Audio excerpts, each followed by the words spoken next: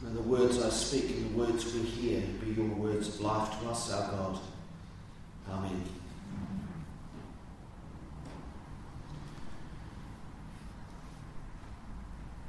If you watch the news or if you listen to most politicians, a lot of what they talk about is designed to evoke in us a sense of fear. Fear sells. And it's great for getting people to vote for you. If you vote for this party, our opposition, these are all the terrible things that will happen. We have to pass these laws because unless we do, these terrible things will happen. Every party does it. And if you listen to the news, so much of it evokes a sense of fear in us. We should be afraid of so much. Fear sells. You don't get a lot of good news stories on the news. Bad news and fear, that's where the money is. And so that leaves us with a sense that there is a lot in this world to trouble us, to evoke fear in us.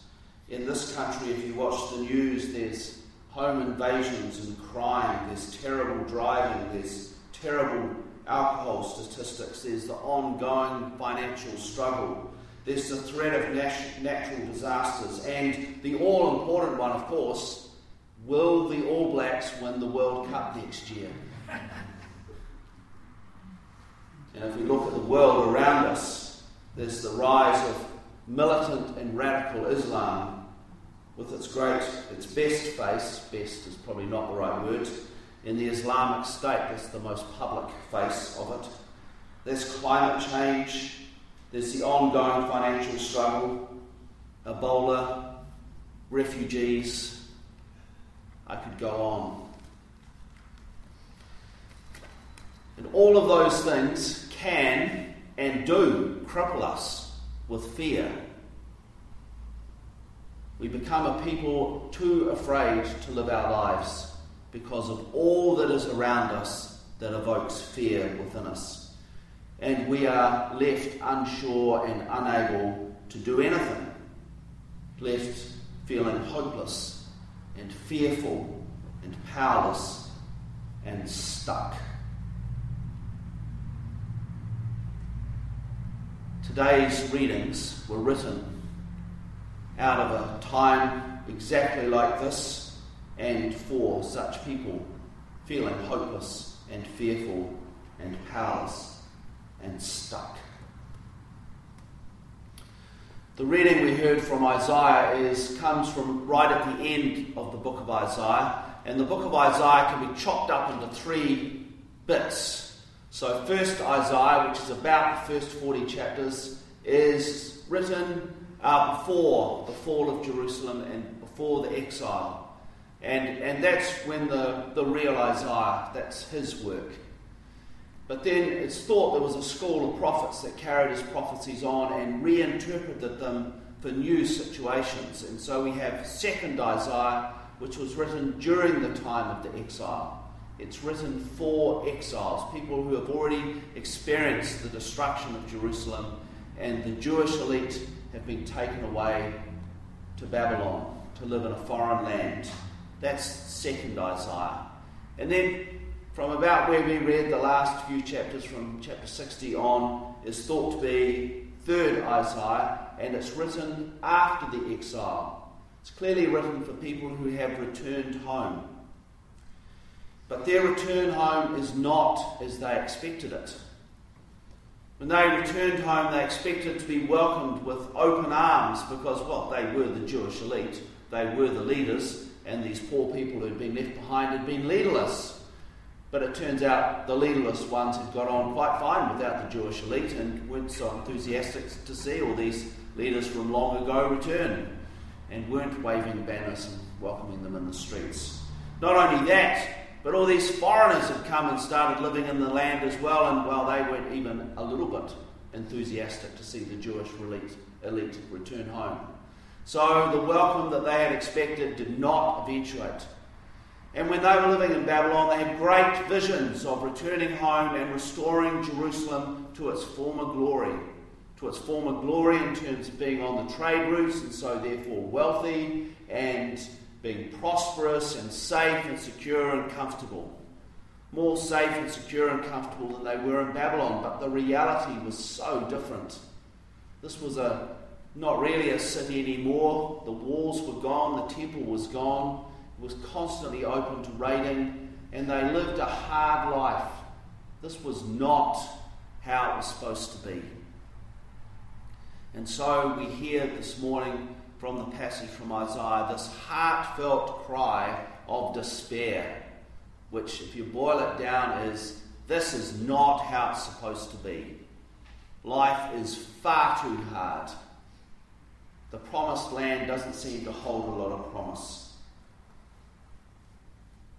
And in the midst of all of that, the prophet reminds the people who hear this prayer, and it really is a prayer, that life is only found in God. God's mercy, God's love, God's action. And that all their efforts amount to nothing. They need God. Yes, they are powerless. That's how it's supposed to be. It's God who will rescue them. And it will be God who will change this situation. But more importantly, that as God changes that situation and God's life works in them, it will change them as well. And then we heard from Mark. Well, that's a surprise, isn't it? We've been listening to Matthew for the last year, but suddenly we're back into Mark. So it must be a new year, and it is Advent 1, first Sunday of a new church year. And so because it's a new church year, we have a new gospel, Mark. And so we'll be focusing more or less on Mark for most of the year, although Mark is a lot shorter than the other gospels, so there's going to be big chunks when we're going to have to go off and find some gospel readings from somewhere else. Probably John, to be honest.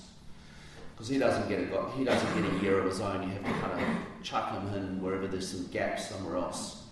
So, we get Mark, and Mark was writing to people living in a world where Jerusalem, the city of God, the city which was really the centre of so much of the Jesus story, where it all kind of culminated and was the sign of the hope and promise of God, this city was gone, obliterated off the face of the earth.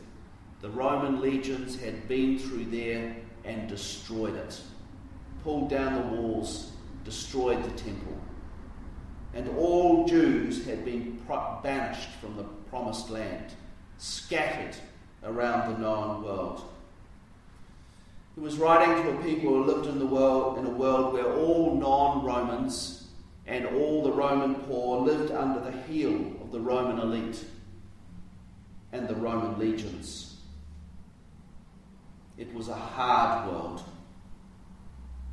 And we start in Mark where we left off in Matthew, at the end, in Jesus' all-important last speech. All-important because, well, if your last speech in your recorded biography wasn't any good, no one was going to take much notice of everything that came before it. This is the kind of crunch moment, really. So it is the all-important speech, and it's the last instructions about how to live beyond the death of the person in the biography, in this case, Jesus. So in the Gospel, Jesus is talking to his disciples, and those disciples' expectations are about to take a real beating, because they expected Jesus to restore the kingdom of Israel. But Jesus instead dies on a cross, and that's not what was expected. And through Mark, Jesus is addressing Mark's community who are struggling to understand why it is that Jerusalem could fall. And life was so much harder as followers of the way than they really thought it should be, because, well, they were the followers of God, so surely life should be a whole lot easier. And even more important than that was, it said in the Gospel that Jesus was going to return before this generation had passed away, but this generation was passing away at a rapid rate of knots, and still Jesus had not come. None of their expectations were being realised. And to those people and to those unexpected, unrealised expectations, we hear Jesus' words. These last words are God's words to us in Advent, and they are words of challenge and they are words of judgment. And kind of mixed up in the midst of these words are these two themes of watching for the signs of the impending end and we're in it for the long haul.